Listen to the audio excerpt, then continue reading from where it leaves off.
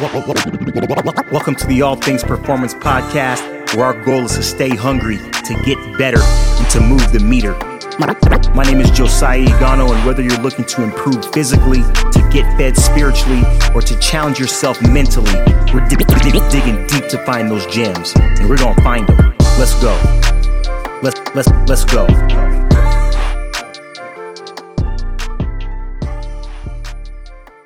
Hope everybody's doing well. Today's conversation is with an old friend, Danielle Devine, formerly Danielle Orsillo of Oroville, California. Danielle is one of the most highly decorated athletes ever to come out of California, where she was one of the top scorers in women's basketball history, behind some great names like maybe Cheryl Miller. Maybe you heard of her before, maybe you haven't, but she has a tremendous track record. She was also a highly decorated collegiate athlete at Arizona State University, and she enjoyed many accolades, not only academically, but athletically as well. This conversation is taped locally at the School of Transformation, where her and her family run several enterprises that impact people from all around the world. One of them was the School of Transformation, where we had this conversation, and she talked about so many important things, like why it's important not to live in the gray, right? She talks about one of her superpowers that actually is detrimental to her when it goes unchecked, the difference between men and women in certain situations. And she also talks about why we should not let 5 minutes, right, of our day impact the rest of our week and ultimately our life. So, man, buckle up. This conversation was a blessing to me, and I hope it's a blessing to you. So without further ado, we get right into today's conversation. We are here with Danielle Devine. Danielle, how are you? I am doing awesome. Very nice. Yeah. Good to see you here. Want to put you on the hot seat if you don't mind for a few, but you're no stranger to pressure. Oh, here we go. You know what I'm saying? Here we go.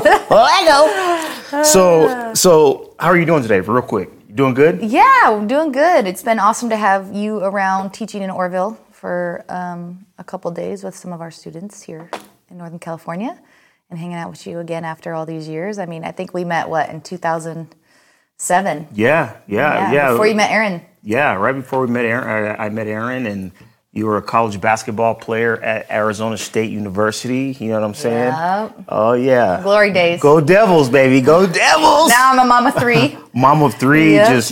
You know what I'm saying? Living the dream. Putting it down. Much respect to you and, all the moms out there. I know how that is. It's crazy. You guys are super people. So, as we get into it, I just wanted to, use this platform just to encourage people out there. And so, Danielle, you've always been somebody who has seen black and white. You have this eye for black and white. You have this eye for justice. Why does the gray not sit easy with you? I truthfully believe that I was made this way. I also was born into a unique situation. I have an older brother with Down syndrome. And that has really been huge in my life, to have a brother with disabilities, and going to school with him. He was only a year ahead of me in school. And so justice, honestly, that's been something that's huge my whole life, and protecting him on the playground and, and stuff like that. But I believe what's true is true. Mm-hmm.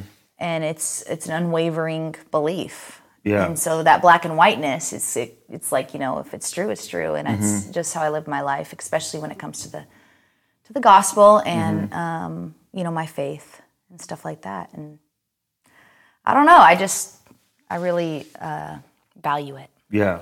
And I'm sure, when you see, what is it, how does it make you feel when things are hairy, or it's like, does it affect you physically? Is it something that you have to speak out on? Is it something that, how do you go about dealing with that when you see injustice? Like, see injustice, like where? The workplace? On the TV, on your unit that you're working with, right? In real life, what does it compel you to do? Are you someone that says, look, let me insert myself in this situation? Do you sit back and just strategize? How does it affect you personally? I definitely can't sit back. I can't just be a bystander when something is wrong. I remember in high school, actually, I think it was my sophomore or junior year, we had a student teacher in my history class.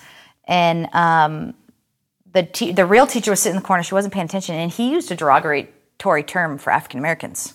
The teacher did? The student teacher. Oh, this is a student teacher. Yeah. And my teacher didn't hear it, and I was like... Who else heard it? The whole class. Oh, he was teaching. So he was teaching about the Civil War and stuff, and he used it in a derogatory way, not in a educational way. Well, I don't think there's not a good way to use that word. You know what No, I'm saying? I don't think so either. Back then, that was a little more acceptable to explain history and stuff like that. But I agree. So I thought maybe I was crazy, and then he did it again. Oh my God. And I had a friend in the class, and she was African American, and I stood up and said, I'm not listening to this. And I walked out, and half the class followed me. And when I got married, that teacher showed up to my wedding, and she reminded me of that story. And that's how I am. I can't sit by when injustice is happening. It doesn't matter if it's injustice against kids, injustice against a race, injustice against a religious group. It's something that motivates me. And it depends, to answer your question, it just depends on what situation you're in. Like if I'm in a church and there's injustice happening in the leadership, it's something you have to pray about. Like, God, do you want me to take this to them? Like, how do you want me to take this to my leader? If there's injustice happening with a coworker or a peer, like, God, how do you want me to take this to them? Because the Bible's clear, it says go to them, right?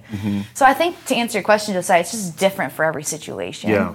And it depends on your role in the situation. That's good. But there should be some action, but the action needs to be defined differently based on where you're at. Yeah, no, that's good. That's good. I like that. You said that it motivates you. And unfortunately, so many people sit back and they just wait for things to happen. So thank God for people like you that, actually are initiators in change. So we might have to go back and fact check this, but I know that you were, at one point you were the number 3 scorer in California history for women's high school basketball. Something like that. Or number 2. It was like number 2, number 3. Something like that. Behind Cheryl Miller, you know what I'm saying? Yes. So we might have to go in California. In California, that's big time, dude. That's big time. So it was cool. So let me I have a question regarding this. Okay. So if you are a top scorer in such magnitude, you're passing the ball sometimes, you know what I'm saying? You're passing the ball sometimes. No, this is where I'm going. You're passing the ball sometimes, but there's a mentality that you have to be able to score like that, to be able to be that productive and to be that good. Yeah. And so my question to you is like, talk to us about intentionality, both as a player, right? Being on the offensive, literally and figuratively, as a player, and just how you are in life. Yeah, I think I'm a very focused person. I'm a single focused person, which as a mom is tough because, I have 3 little ones. But in sports, for me, that was a huge benefit because I would focus on one thing and I could stay there for a long time. And I think scoring, it was like on the court, I had one thing in mind. It's put that ball in the basket, you know? And it wasn't to pass the ball? I'm playing. He's been giving me a hard time man. since 2007. You gotta tell these people how we first met because, you're... Dude, yeah. You were singular focused. Focused. Anyways, in business, because, I've done a lot of nonprofit business and a lot of events now in my later life, and just being that focus, like, what is it that I need to focus on? What's my goal? And never veering off that. I think a lot of people get bogged down by details. They get bogged down by distractions, by what could be. But always keeping that number one focus and goal and never veering off of that. Nothing can move you off of that one thing. So like if a lot of people define it like your core values, right? If your core values are you have 3 core values, nothing that someone provides you or a plan should ever deter you from your values. And I think in sports and on the court and off the court, that's what drives me, and that's part of that black and whiteness, right? It's going back to your first question. It's like, no, this is who we are, and I don't get deterred. Emotions don't deter me. Feelings, what other people say. And so I just think it's been a big benefit in my life. That's good. Because, sometimes people will mistake that for, she's arrogant or she's stubborn or she doesn't listen to anybody. But for you, it's like, no, it's focused. Who's saying that? No, I'm just being, I'm good with you. Yeah. You know what I'm saying? No, I mean, that's it's definitely, because you're not deterred. Yes. And it's almost like a stubbornness, but in a healthy way when it comes to clear focus on your goal and objective. Yes. It's like, no, I hear what you're saying and I know that this is bothering me, but we got to change something, but we can't change our goals. We can't change our values. That's good. You've worked with a lot of people. I mean, I've seen you work with so many different people from so many different walks of life, a wide spectrum of individuals. And you've done a lot of work with women, and anywhere from high level performers, right, the highest of the high in terms of their levels of performance, and then you've worked with people who are broken, who have struggled with addiction, with loss. Absolutely. And I want you to talk specifically about women and what is the biggest lie, right, that they tell themselves. That's a really good question. Just to give your listeners a little background, the last 10 years, my husband and I have been in one of the worst socioeconomically drug-addicted, depressed areas in California per capita. It's a little area in Orsillo, California called Southside.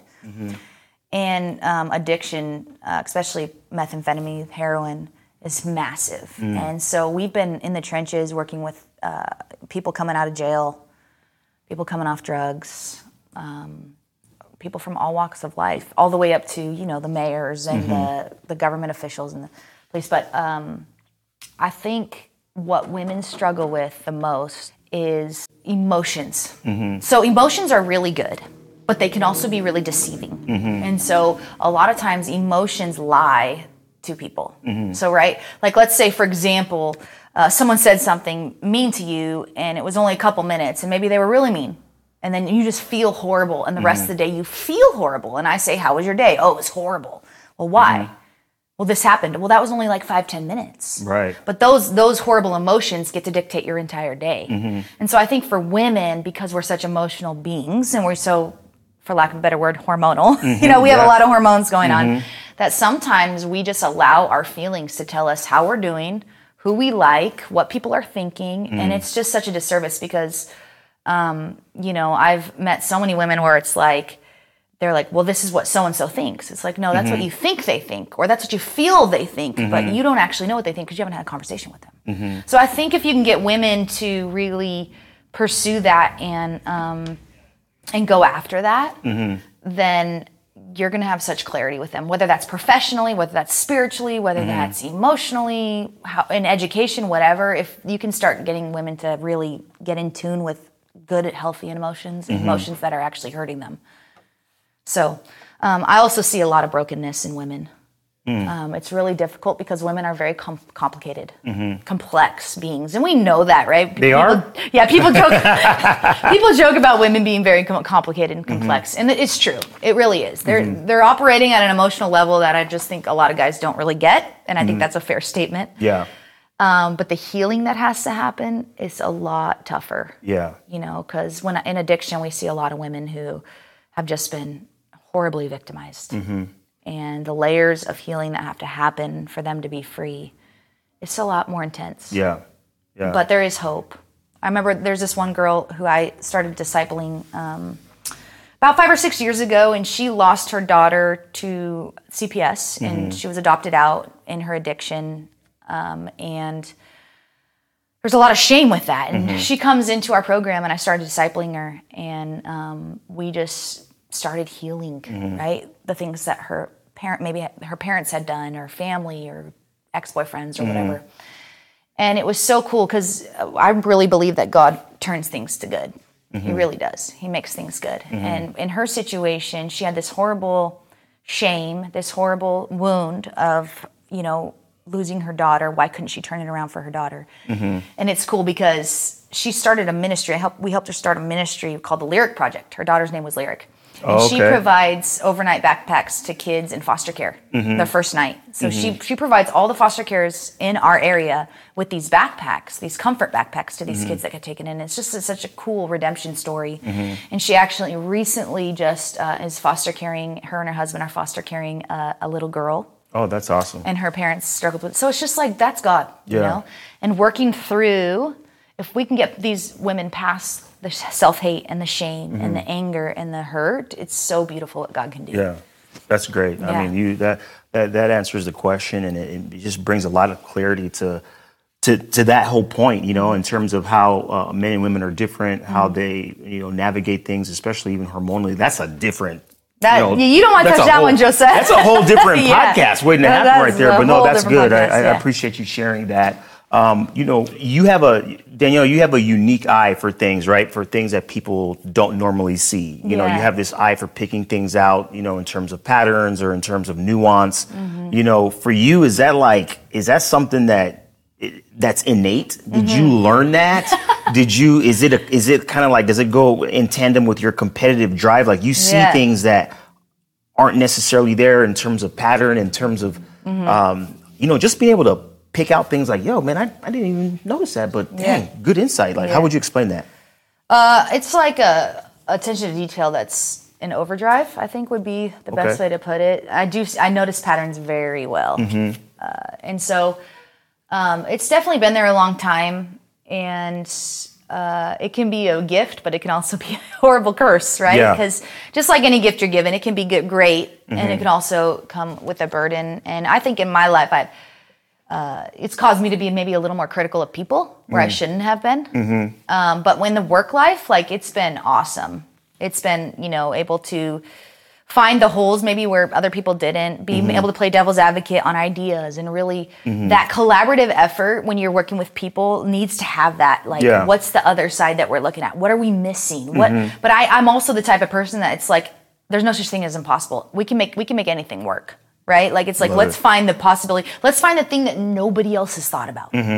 Let's not try and reinvent the wheel, but let's take that wheel and let's turn it into something that no one's thought about. Or let's use it in a way that nobody's thought about. And that stuff just makes me so passionate. In basketball, sometimes it could be frustrating because you're, as a player on the court and stuff, you see things that maybe the coach isn't seeing. And you don't always have a voice or the ability to see that. And you're like trying to coach your teammates. I remember changing plays on the floor and stuff because I saw things, right? Or because for a while I was the person on the inbound, you know, pass under the basket, and I would switch the play up because I'd see things. But it causes you, at the end of the day, when you have this gift, which a lot of people have it, sometimes you tend to be more critical on people than you should.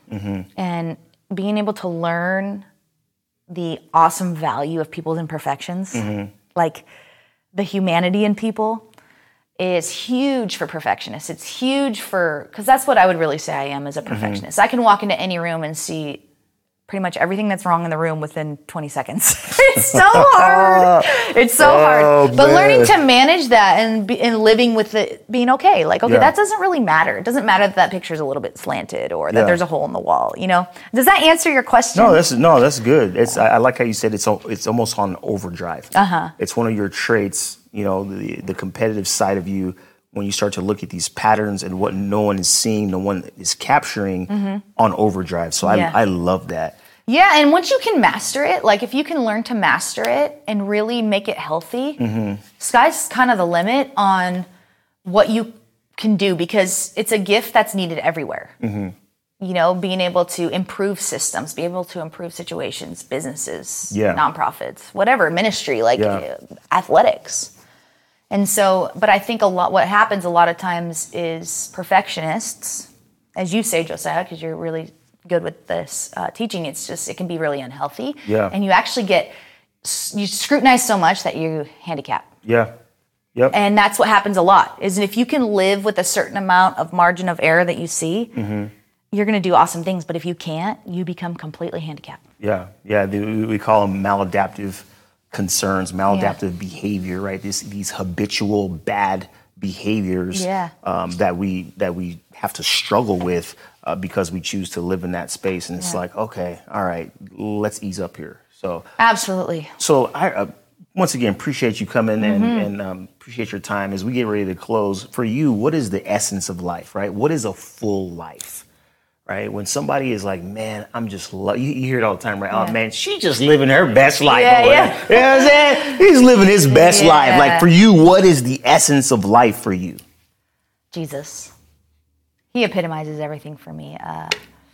The Bible says he's the way, the truth, and the life. And it's true. Like, a lot of people talk about, I was telling you this the other day, a lot of people talk about prosperity and what that is defined as. And I think we take a very marginalized, narrow view of it. Like maybe it's just money in the bank account or a nice house or having things that people want.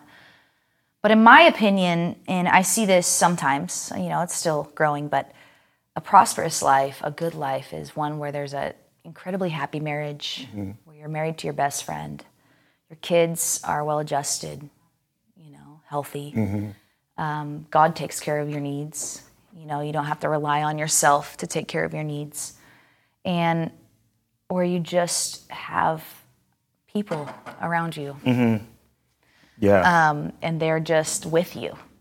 Like we have such an amazing community here in Orville, such incredible people that would lay their lives down. Almost kind of like, I don't know if your viewers are familiar with the Bible at all, but in Acts, there was a community of believers that they just cared for each other. They loved each other. They did things for each other. And that's the full life for me. Yeah. Is living in the fullness of God's love. That's awesome. And what Jesus did for me. That's awesome. I really appreciate you sharing that. And my last question, I asked your husband on, a prior podcast, you guys have an athletic family. Yeah, you know what I'm saying? I mean, you have an athletic family. You married an athlete. You're an athlete yourself. Who's the most competitive, you or Derek? Oh, Derek, hands down. Really? But he loses the most. Oh, I shouldn't have said that. I'm going to get in trouble. Burn. No, but when we first got together, I was the type of athlete, I was diverse athlete. And I grew up in many different sports. Derek didn't really. He was just football. And so we would be like bowling and I'd beat him. And this guy it would ruin his night. He couldn't even talk to me. Yeah. It's evened out a little more, I've gone through a little more, some more trauma and stuff than him because I've had kids and I've slowed down a little bit. He hasn't really slowed down. So he's going to beat me now. But back in the day, I could hold my own. Yeah. And here's the deal too, is he plays basketball like a football player. Yeah. I don't know if you ever heard that. He's just ramming into me and I'm calling fouls and he's getting mad, Oh no. So that was nice of you. I see what you did there. You played the politician there. I did. You said that he is the more competitive, but I see you playing both sides there, but I also brought it around, I kicked his butt in the beginning of our marriage, and now I only mostly kicked his butt, He's coming back. He's making a comeback. Oh, man. The Lord worked in him. Let's just say that. Oh, here we go. I love it. Well, Danielle. Anyways, I hope he's not listening. No, he's going to be listening. Oh, no, I can't wait to tell him what you said right now. All right. God bless you, sister. Thank you so much. Such an honor.